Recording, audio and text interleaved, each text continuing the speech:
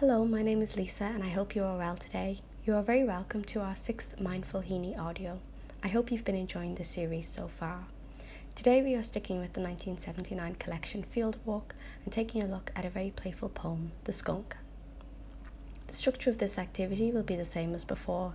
I will mention the lines and images that give me a moment of mindfulness, and then I will pose a few questions.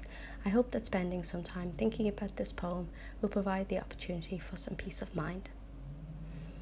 As usual then, take a moment now to get seated comfortably, and when you're ready, take a deep breath in and gently release it back out. It might help to close your eyes while listening to this audio. You might find that it makes it easier to focus. Of course, it's very normal for your mind to wander, but whenever you notice your mind is on autopilot, just gently bring it back to this activity, to this time that you've made for yourself to relax. Turning now to have a look at the skunk. You might be intrigued to discover that despite the title of this poem, it is considered by many to be a love poem to his wife Mary and an exploration of their strong connection.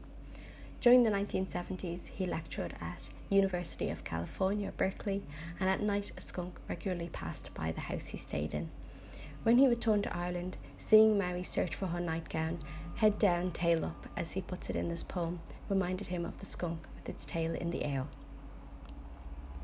In the Stepping Stones collection of interviews, he was asked if he felt any nervousness when showing the poem to Mary. He replied, "I don't think there was any nervousness. There was a playful element in the poem. It was also about the transatlantic cable that connected us. I was in California when I saw the creature out on the veranda. There was no stink. All that had been obliterated by the eucalyptus on those fragrant hills in North Berkeley. What I saw up close was the slink and shimmer of her tail, the waving plume of black and white stripes." So moving then to have a look at some meditative lines from this poem, and I'll read out now the ones that really make me stop and think. The refrigerator whinnied into silence. My desk light softened beyond the veranda. Soft oranges loomed in the orange tree. I love the sounds and images here, especially the sound of the refrigerator whinnying. For me, this is quite a soothing sound as it represents the end of the day when you have finally got some time to yourself and all tasks have to wait until tomorrow. And I like the image of the desk light contrasting with the dark outside. In my mind, this is a very still image and it adds a great sense of calm. I really enjoy the use of assonance here as well, the repeated vowel sounds in soft, oranges, loomed, orange. Overall, this is quite a soothing image for me. Moving then to this week's questions, and feel free to leave your responses or queries under our Twitter, Facebook or Instagram posts about this activity.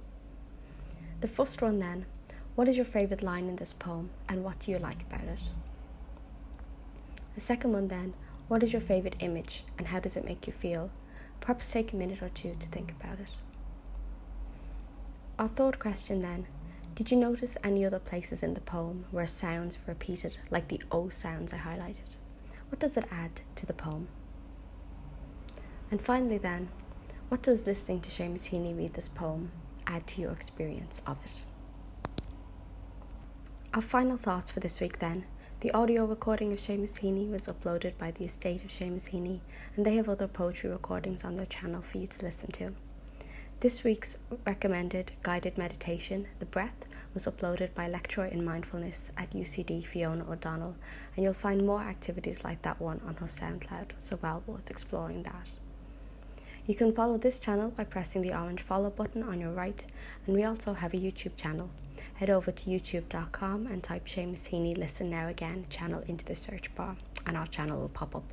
There you will find fun craft activities and discussions of Seamus Heaney's work. All videos on the channel are fully captioned. And finally, thank you so much for joining me today to have a look at the skunk. I hope it has offered you a moment of mindfulness.